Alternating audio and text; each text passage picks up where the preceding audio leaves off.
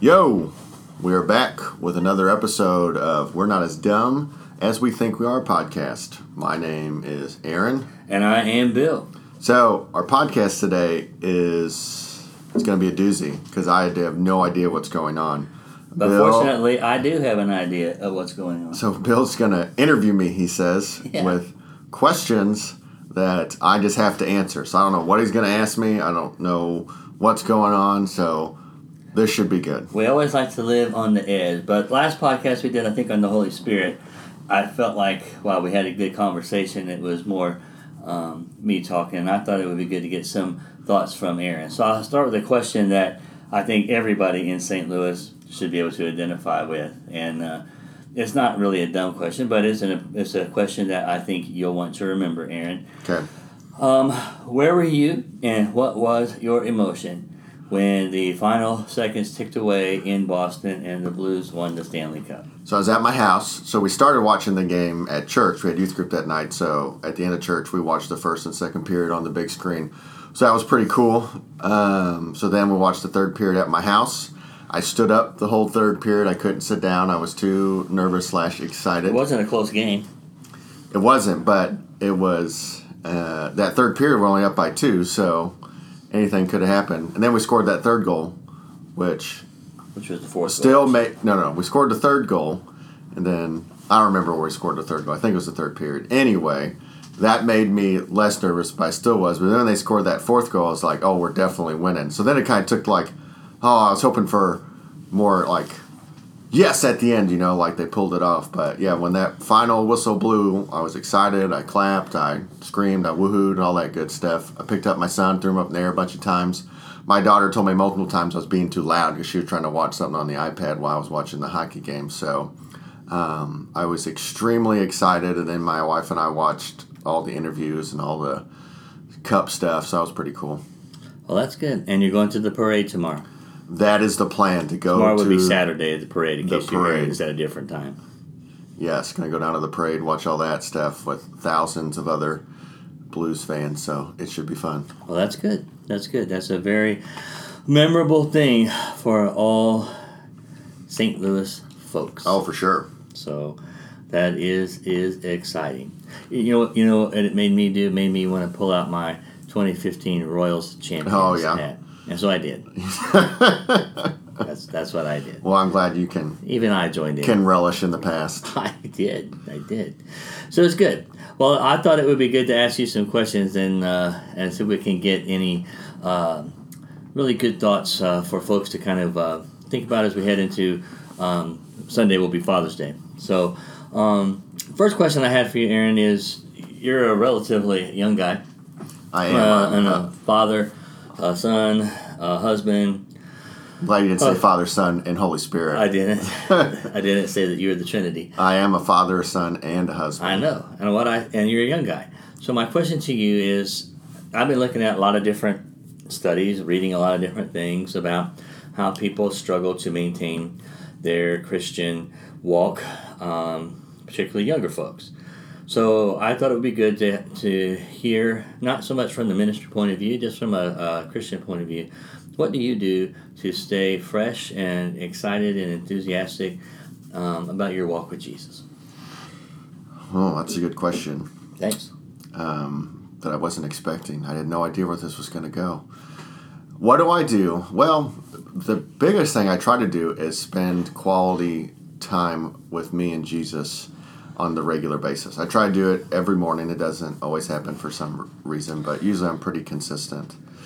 I like to spend time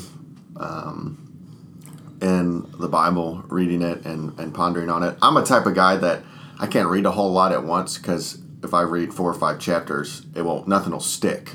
And so I kind of have to, I read usually 1 or 2 chapters, no more than that, and then I try to write down a verse that kind of stuck out to me and then kind of pray over that verse and what it was saying and how I can apply it to my life today. And so right now I've been going through the Psalms lately, so it's been interesting to read through the Psalms and just hear David's perspective on different things he was going to. Like I'm literally Psalms really, when you read it, you're really being nosy into the life of someone else, conversation with God. So that's cool. And then I try to spend time praying. Usually I'll do a little bit in the morning, but a lot of it's throughout the day. And so that's probably the biggest thing to stay fresh. So now you have a wife, you have 2 children, you have a job, and you're pretty much so in the Bible at least a little bit every day. That's pretty impressive. Yeah. How do you find time to do that? I get up early. Okay. So usually I get up between 5 and 5:30, and then I like to spend that time between like 5:30 and 6 in the morning to spend time with just me and Jesus. And then I go about and go work out and get to work. So. Okay. Would you say that you're excited about your walk with Jesus? And is that, I mean, would you use that word to say how it is most of the time, some of the time? And how do you keep it? Because I hear a lot of people, younger and older people, say, it just gets stale, it gets boring. It does. Sometimes there are parts of my life when I'm just like, I just don't feel like it. And whatever reason, it could be I'm struggling with temptation. I'm just kind of apathetic. I'm tired. Something I've done is my phone can be a huge distraction, like a lot of people. And so I've had to you could on Apples or iPhones, you can do like screen time thing where you can't use different apps and stuff at certain times of day. So I've done that to help me not just scroll through Instagram randomly instead of spending time with Jesus. But there are times when, man, I am excited, like I'm reading something in Scripture that really is interesting me, or I've just been really spending quality time praying. But then, yeah, there are those valleys, there are those peaks, and I think probably the best thing to do when you're in those valleys is just force yourself to do it. Because usually, if I just force myself to do it, it's not the best, but you can still get something positive from it and build upon that. Yeah, I think that makes a lot of sense, and that's hard. I mean, I was thinking about athletes do that. I mean, you have to work through difficult times. And it could be, instead of just doing it for 20 minutes, you just I'm just going to spend 2 minutes. I'm going to read a few verses. I'm going to pray a prayer for my day and hopefully be connected to God throughout the day. And I think that's okay. I mean, I know God would probably want more time with us, but I think He won't be like, oh, you only gave me 2 minutes today. I can't work with that. No, God can still honor that and still, build upon that. You just have to push through. This is going to be a hard question, but that's what I like to do, ask hard questions. Can you share, do you have something in mind that you say is one of the most exciting things that's happened to you as far as spiritually in the last, month, 2 weeks? Exciting thing? Yeah, I mean, what is it that just really, wow, I feel like I'm really connected with Christ. I'm on fire. Things are good. I don't know. I mean, I hear you in here all the time in the office, but anything that you could share that would say, this is what's going on, and I am really pumped about this. It's interesting because you're catching me at a time in my life where probably the last month it's been one of the lower points in my walk with Jesus. Not where it's there hasn't been a ton of excitement. It's almost been all right, this is the job I got to do, and I'm doing it. I will say this: just this week, so my goal this week, physical wise, is I'm trying to get 150,000 steps. I talked about this on my Instagram story this week. No, the whole week. So it's 21,430 steps a day. And so I've been walking a lot more, running a lot more. So the other morning, I walked around the YMCA and the park and the lake, and I just spent time praying out loud, while I was talking. So if anyone walked by me and thought, who's that weirdo talking to himself? But that was really beneficial for me. And we kind of talked about this the other day with you about, I find a lot of, spiritual... I feel more spiritually connected with God when I talk out loud. I can write out my prayers or think about it, but I can be the most focused as I'm actually verbally talking out loud. And so just this week, that was a really good. I felt good. I felt connected to God. I was excited about just a day ahead of me because I'd spent that quality time outside. Nature was a beautiful day, and then getting to have that conversation with Him, just me and Him, about lots of things, my family, my job, my ministry, God's direction for my life. Been trying to pray about that more, just God to continue to guide me where He wants me to go, what He wants me to do in my life. Okay. I think this was a great thing, and I agree with you. I have started praying out loud too, which is weird, and I thought it was my job to be the weird one on staff, but I'm glad you're kind of encroaching on my territory. You're probably on the 5-yard line of your goal line, and I'm on the 5 on the opposite goal line. So we're not that close. Don't get too excited. I don't know. You might be becoming more like me than you would care to admit. Don't worry, Kara. He can still change. But you did make me think of a question. You talked about this as kind of one of the more challenging seasons of your walk, and yet you still walk pretty closely. But I suspect that there are a lot of people, a lot of guys, maybe even a lot of gals too, that go through those times, and it seems really dark, hard to. It's like running, and you can't run another step. I don't know. Some people run and they can praise and they can sing and they can quote Bible books. Whenever I'm running, it's like I'm thinking about trying to stay alive. Yeah. And I think a lot of people get in that kind of a season. So what advice do you give them to be able to push through? Because that's really what you're doing. You do it really pretty well. What do you give them to push through when your faith is less than exciting? Well, I got two things come to mind. One is talk to somebody about it. I say don't be afraid to just have a conversation with somebody and say, man, I'm really just struggling right now. And maybe you're not even asking them to give you advice or even to give you help. You just need to talk about it. Because I feel like talking about it with someone, one, puts some accountability on your shoulders, that someone knows that you're just fighting to spend time, fighting to connect with Jesus, but you're struggling, and so that can be a help. And the other one is just spend a few moments, beginning of your day, praying to God, simply asking Him to use you, to be connected to Him, to feel His presence. And I feel like that's just the baby steps you need to take. Because sometimes when it rains, people say it feels like it's pouring, and it can be a real hard struggle to get out of that. But man, there's literally nothing that can get you out of those seasons of life besides the power and grace of Jesus Christ. And I think we have to believe that and know that and accept that. And I think that's what's going to get us from just struggling to make it. Yeah, I agree. That's. I mean, it sounds really simple, but it's it does sound simple. Yeah, and it is. It's not easy. It's not just like, oh yeah, I can do that. That's no big deal. Like I'd be a big jerk to saying, well, if you don't do this, it'll be all better. Like people are like, oh okay, but it just sometimes you just need 30 seconds. Just 30 seconds connecting to Jesus can change your whole day. Well, I think, and what you say, I think we have to believe that it's going to pass. I mean, these 4 words, this too shall pass. I mean, that's a true thing. I mean, even though it seems like it's been there forever, those seasons do change. And it's okay to say, I just don't really feel like it. Like, it's okay to admit that, but it's not okay to be okay with it. Yeah. Like, you can get in those spots, but don't be okay with just being, say, you know what, I got to push through. I got to start with 30 seconds today. I got to start with a minute tomorrow. I got to start with 5 the next week, and then, like, good things will happen as and you will be connected to Jesus, and that's a good thing. Mm-hmm. Yeah, that really is. No, I think that's good. Appreciate that. I want to shift gears a little bit, and we're still on our interview as we are trying to get in-depth spiritual insight. From Aaron Peer. That's right.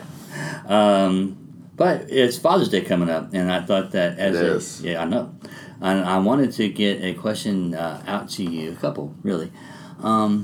If you were giving advice to young fathers today, what's the most important thing that a young father, and I'll say young, 30, 20, something like that, what's the most important thing that a young father can do for his family? Be present, meaning when you're in the presence of your family, give them your attention. It's easy to be like, for me, it's easy to be like, oh, I just want to play PlayStation. I want to get on my phone and do something. I want to do my own thing.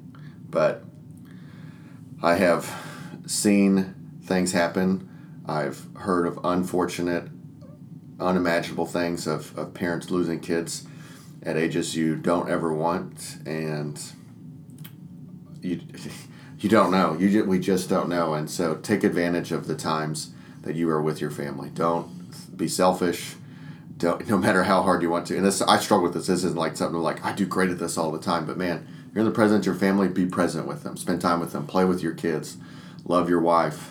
And you won't regret it. I won't ever look back and think, man, I really wish I spent more time on my phone while I was in the presence of my kids or my wife. Man, I really wish I I played more PlayStation, or I really wish I hung out with my friends. No, you want to say, man, I wish I would have spent more time with my wife and my kids. That's good. That is good. What would you say has been the most rewarding thing about you being a father? The day my daughter was born, October 24th, 15. No. Was it 15? No, 14. 2014. Oh my gosh. My daughter's going to be 5. Anyway. Maybe we can edit that. That day she was born. We can. The day she was born, I remember being held by the nurses, and I couldn't even speak her name. Like, we hadn't told anyone her name. But Kara and I only knew what her name. You couldn't speak her name because you had. I was so emotional. I was so emotional. Or you hadn't picked it out yet. No, we'd picked it out, and I couldn't even say Layla. I couldn't speak it because I was so emotional, and I was so in love with Layla, and I didn't even know her. I knew nothing about her. I knew what she was going to become, but I just loved her unconditionally. So the ability to love someone and not even know them was just amazing. Like, I love my wife unconditionally, but I knew my wife before I ever cared to love her in a romantic way and wanted to marry her, where this child is born and she's done nothing. She's done nothing to me, but I will love her and protect her for the rest of my life. And so that's the coolest feeling, to just love Layla and Dodge in such a way that I've never loved anyone before. Like, that is extremely rewarding. And when my kids just tell me they love me for no reason, it's fun. How has I like that. That's very good, and that's a powerful testimony there, really. And I hope all of the fathers listening can identify with what you just said. I'm getting toward the end of my questions here, but I wanted to ask this one too. Father's Day is the day we celebrate our fathers here on earth, or father figures, whatever you want to say there. But how do we honor? How can people honor their Heavenly Father on Father's Day? That's a weird question. We don't hear that a lot, and we're not really talking about it on Sunday either.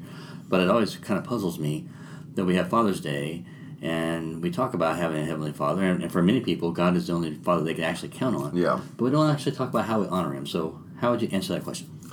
Well, a practical thing that comes to mind is write God a letter. You like to write letters?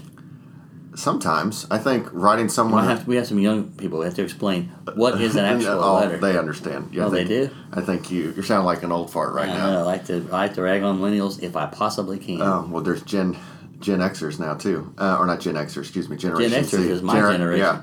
Anyway, write a letter, yeah. Write a letter of thanks to God as a father, what He's done for you and how He has always been there for you. I think that's a great way to honor God as a father figure. And I mean, it's a simple answer, but honor God by living for Him. And, when I was a kid, lived under my parents' roof, my parents both, but my dad specifically had standards and expectations for us that at the time as a teenager you think, oh, this is dumb, I don't want, teenagers do. But at the same time, it's like He was wanting me and my brother to be the best men we can be, and so I could honor my father by living up to the standards that he set for me. And so we can do the same for our Heavenly Father, try to live up to the standards He set for us. And He's still going to love us through our mistakes, same way my dad does.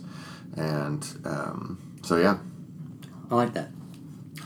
Well, that's all the questions I have, I think. I don't know where we're at on the podcast time, but I wanted to kind of go through these with Aaron, and I want to wish everybody out there, especially all the fathers, Happy Father's Day, my father as well. And I'll let Aaron have the final word on this podcast. Okay. So, Aaron, bring it home. So my final word is, if you're a dad, you need to have dad jokes. Because if you don't have good dad jokes, you're kind of missing a big part of the pie chart of things you need as a dad. I kind of signed off already, but I want to jump back in. I would like to know, you said that twice I've heard this week. Do you have any good dad jokes? There's one that I'm thinking of, and I think I'm going to screw it up because I never can remember it right. It has to do with pasta. So far, it's kind of weak here. It is. I don't remember it. Something about the noodles and impasta. Get it? What do you call a noodle that's an impersonator? An impasta. Yeah, That is a good one. Yeah. That's But a good one. I don't have any good dad jokes. I need to work on that. You- so hopefully you do. next time I'll have good dad jokes. Well, I hope this has been a beneficial listen for you. Go Blues. I look forward to the parade tomorrow. The and Blues are already done playing, Aaron. They are. So, but continue. Go Blues. And then Sunday's Father's Day. So I hope you have a great Father's Day. We will see you next time. We won't see you, though. You'll listen to us, though.